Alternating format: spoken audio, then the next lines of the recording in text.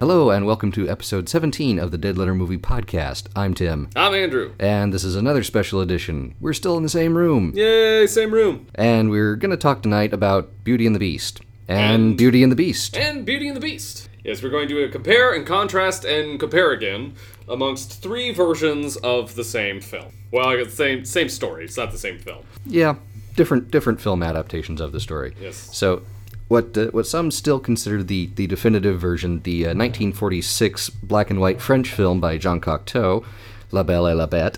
Mm-hmm. We recently watched this. It's available on Filmstruck. Filmstruck.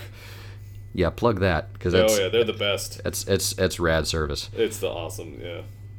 It's if you have any interest in film education and like educating yourself as a film person, it is totally the way to go. No offense to Netflix, but yeah. So here's what's interesting to me about this film. For a long time, it was basically the definitive version. It was kind of like the version, period. Really. Yeah. It really was. I mean, now we've got these Disney adaptations, and that brings something else to the table.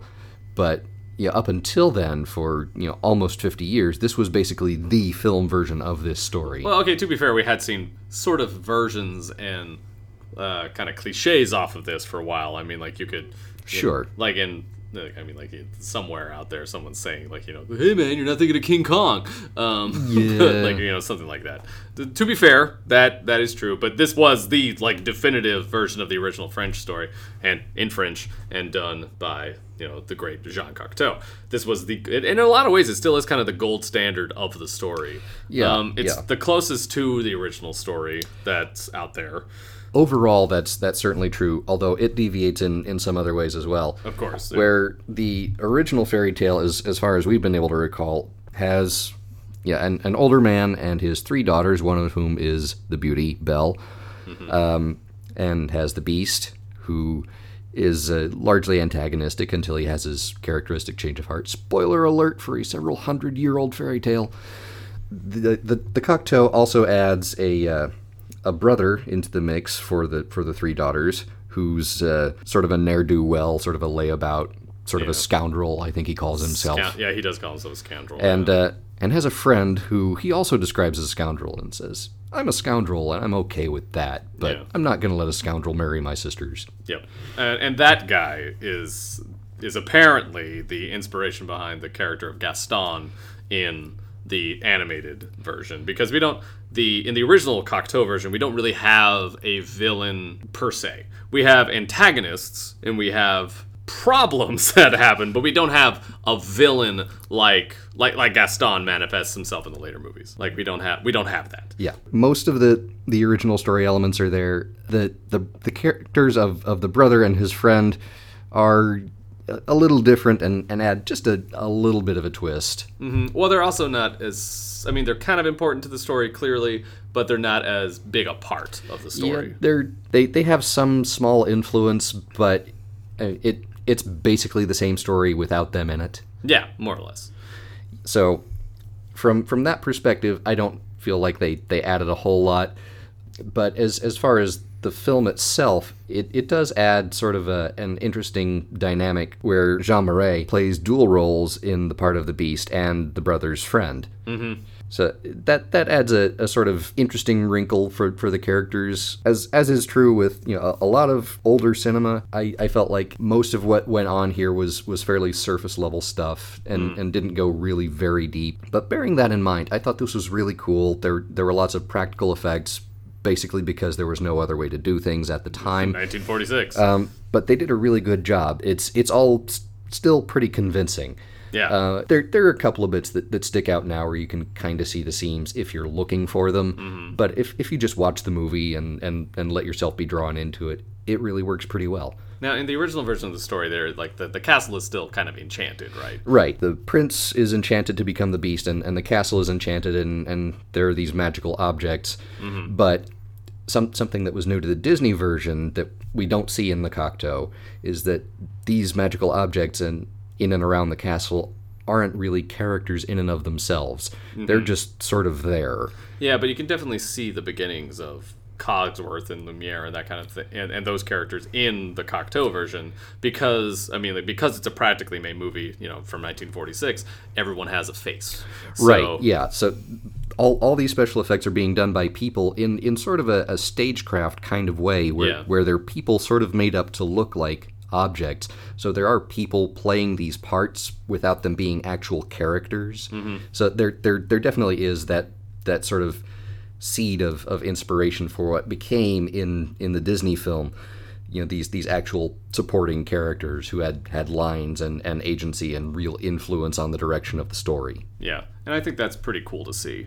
That's something that you may not think about doing when you're watching the old one, is seeing how it will bridge into a newer, colorful, like, Disney movie, because, like, you think, well, how is some French movie from the 40s that's going to affect a 1991 animated film, and which first of all is like, of course it's going to influence it in some manner.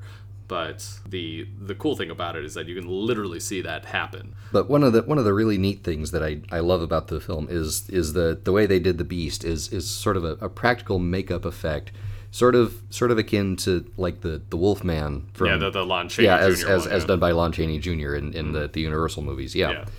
And it looks really, really good.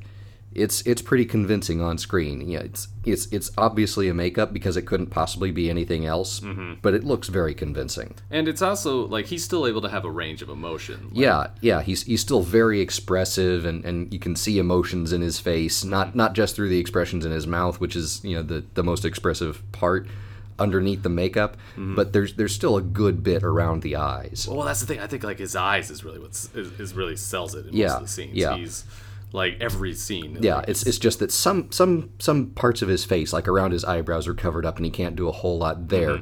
But he is able to do a fair bit with the eyes themselves. So I think it's limited because there's some of the face around it is kind of obscured by the prosthetic, by the makeup. But yeah, I think he does a good job. Such is the nature of the Beast.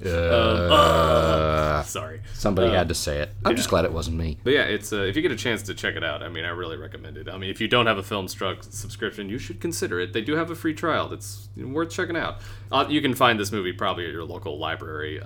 And may be available on disc through Netflix or local video stores if you still have those. That's what I meant by it, because the Criterion Collection things are often bought by public libraries a lot. And this would be one that they would have on hand most likely. So it's very French and very romantic, and it's beautiful, and it's still well worth the watch. Yeah, I think my favorite moment in the movie is, and this will tie in later when we talk about how Belle is represented, is there's a scene where I think he's like, it must be after when he saves Belle after she runs away at some point, and he had to kill something, and he feels distraught about it, so he like smokes in like despair, basically. His paws begin to smoke, not like he's smoking a pipe or anything. Like it. Well, like he himself is emitting smoke. From his person. You could also believe that there's a bunch of French guys behind him smoking profusely to make it happen, but sorry, I just like that image, just thinking about that.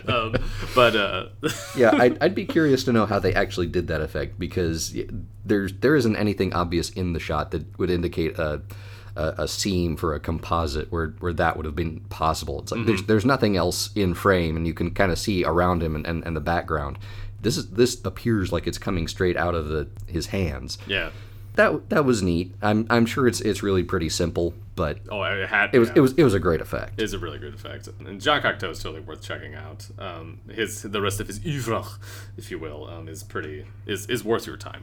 But anyway, going on. This new one is the one that just came out. We are going to be talking very spoilerific about everything because the film's been out for a while, and if you've seen the 1991 version, spoiler alert, it's the same movie. It's the same story. Everything that you know is going to happen, it happens. So, which is kind of my biggest gripe about it, but we'll get into that a little more later. Too, yeah. So it's a little bit easier to kind of compare the animated one and the new one at the same, because they are clearly the same story. But we also think it's sort of like we're going to tie back into the old one from time to time too. the animated one is the timeless classic to a lot of us in mine and Tim's generation. It was kind of the apex of animation at the time. Yeah, it really was. They did some things that hadn't really been done in animated film before. The use of computer graphics to sort of enhance what was going on. So there was compositing of traditional animation with the CG stuff.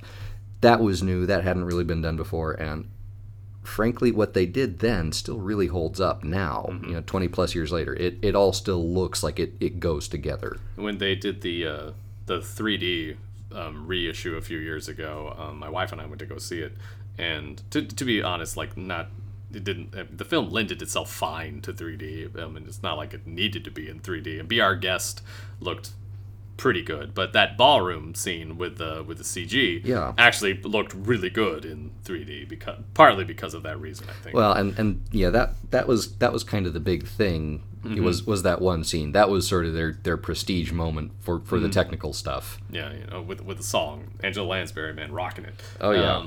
And I grew up watching Beauty and the Beast. I really liked the movie when I was a kid. It's the first animated film to be nominated for Best Picture. First and thus far only. Oh no, Toy Story 3 was also up too.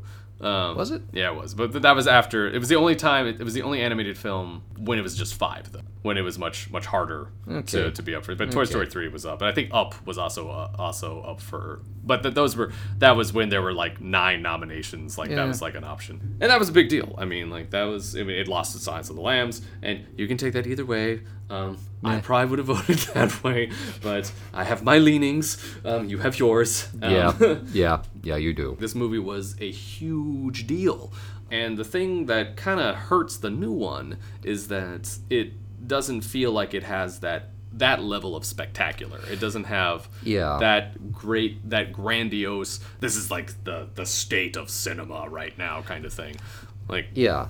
I agree. There's a lot of ornate detail in and around the castle, but it didn't ever feel as vibrant as the animated film. Mm-hmm. A lot of it felt very muted in its color palette. And there were times when that's fine. Yeah, times when it was fine and times when it wasn't. A lot of it came off kind of pastel, and it's like this really should be more spectacular, more colorful. Some of it. Yeah, I found myself really missing color from it, and now it doesn't help that after I watched the new one, I took a look at the animated one again because we wanted to do this discussion, and while I'm sitting there watching watching the animated one, I'm like, man, there's just so much more color in this, and there's just not as much in the new one, and I think that's really hurting it. There's all these big grandiose moments that still happen. Be Our Guest is still pretty cool looking. Yeah, it's still pretty cool. I kind of felt that it really sort of encapsulates what I said before, was that it's not different enough. Yeah, it's not from enough. The animated film. And it takes on this kind of like Amadeus palette that actually takes away from the fantastic element of it. It didn't surprise or charm me at all. Mm-hmm. Like the animated film was charming. It Mm-hmm. was enchanting. Mm-hmm. And watching the new one, it did a lot of things very well, and I enjoyed it. I liked the film, but it never really surprised me. No. Granted, part of that is my own bias, having, like you, grown up and seen the animated film more times than I care to count. Yeah. Sure. So it's well ingrained, but it feels like pretty much all the same beats are there in the exact same order with the exact same space in between them. Mm-hmm. It felt a lot of the time like it was just going through the motions. Right. And it was still good enough, like I said, that I liked it. I recommend it. You'll enjoy it, but I still prefer the animated film. Yeah, I'm still going to prefer the animated one as well, and I think part of it is that there's so many missed opportunities that they don't change enough. They add a lot of songs from the Broadway musical and those are nice. They don't add Human Again, which got added to the animated version a few years later, which is an interesting choice, but it was a good, to be honest, we think it's a good cut from the original animated one, so maybe it's not that big a deal that it's not in this new one. Yeah. I do like the new song that they wrote for The Beast. I thought that was pretty good. I do like the things that they changed to kind of deal with the criticisms that people have had with the animated one for over the years. Now, Tim and I don't totally buy into the Stockholm Syndrome thing that we, the internet, like to talk about for the 91 version. but they definitely deal with that problem very well, I feel. And they also take out lines that made Be Our Guest have some kind of weird timeline stuff that people had issues with. They fix that. Yeah. They do a pretty good job there.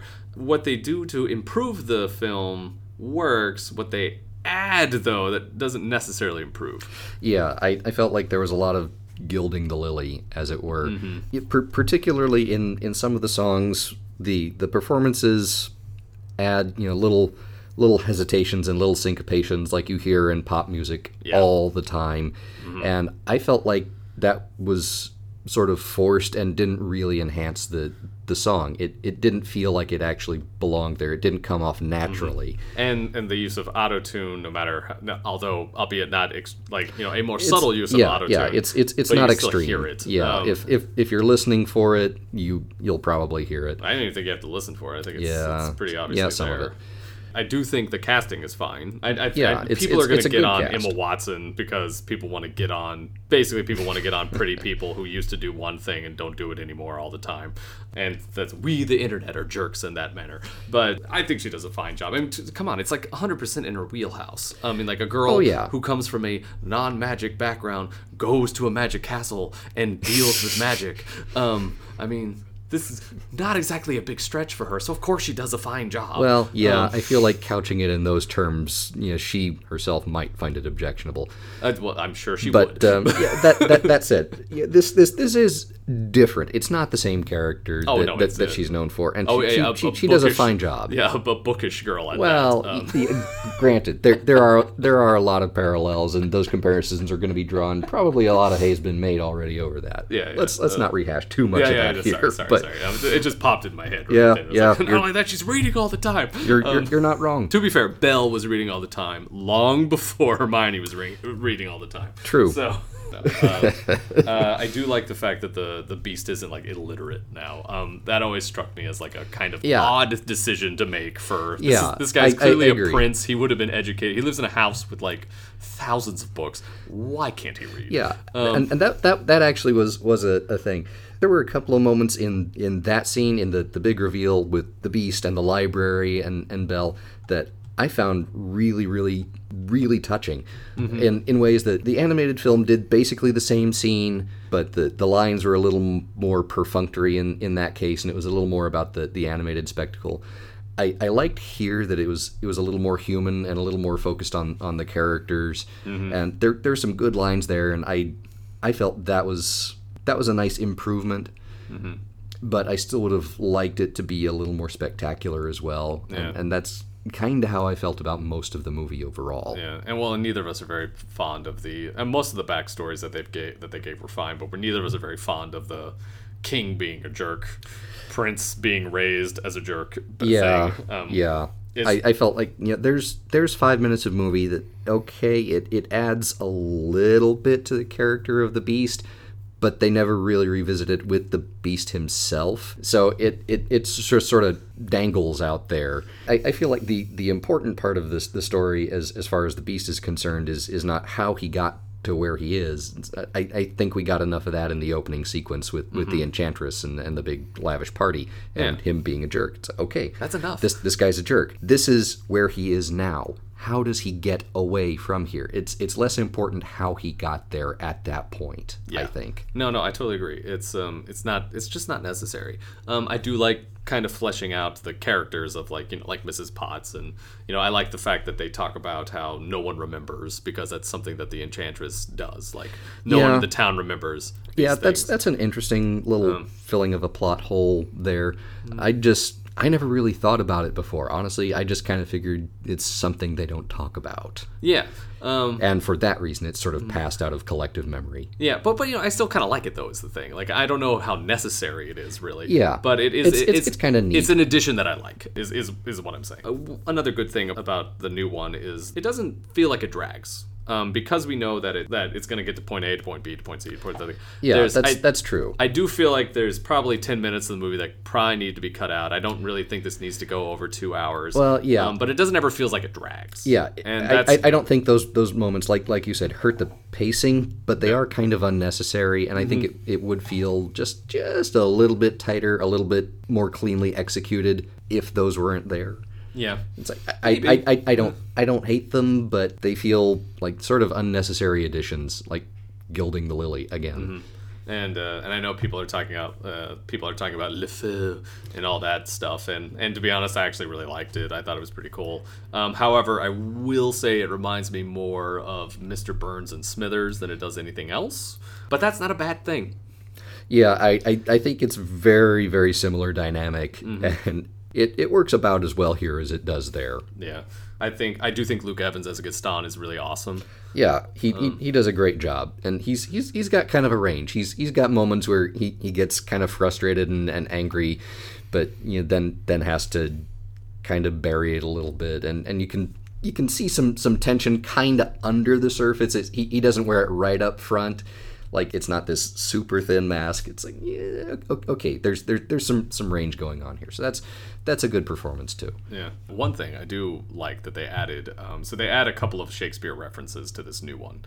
Like, she's reading Romeo and Juliet, and then the Beast talks about it. But at one point, I think Gaston kind of makes fun of Romeo and Juliet while he's looking at it. Yeah. And then later in a song, he quotes Shakespeare, and this is in the original song as well.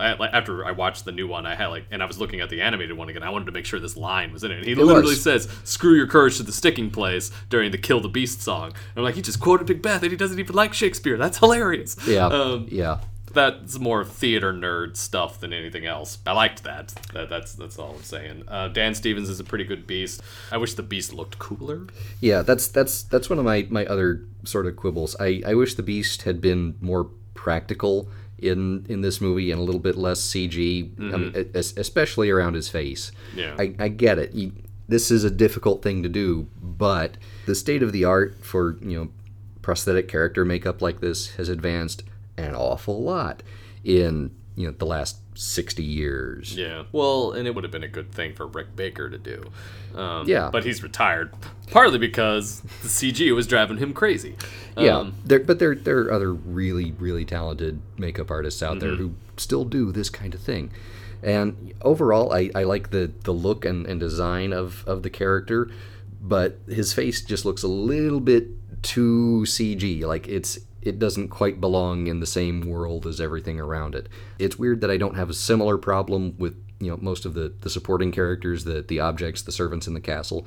Most of them I'm really pretty okay with, but the Beast, Cogsworth looks better than Lumiere, I feel, but I can agree with that. Yeah, no problem. And before we started recording, I was talking to you how my wife, and now I totally agree with this, have a problem with the way Mrs. Potts looks, because she's just so lacking in character, the way she's designed. Like, they could have done it. Feels like a missed opportunity that she could have looked neater. Yeah, it's like they just took the the easiest possible road that they could take there.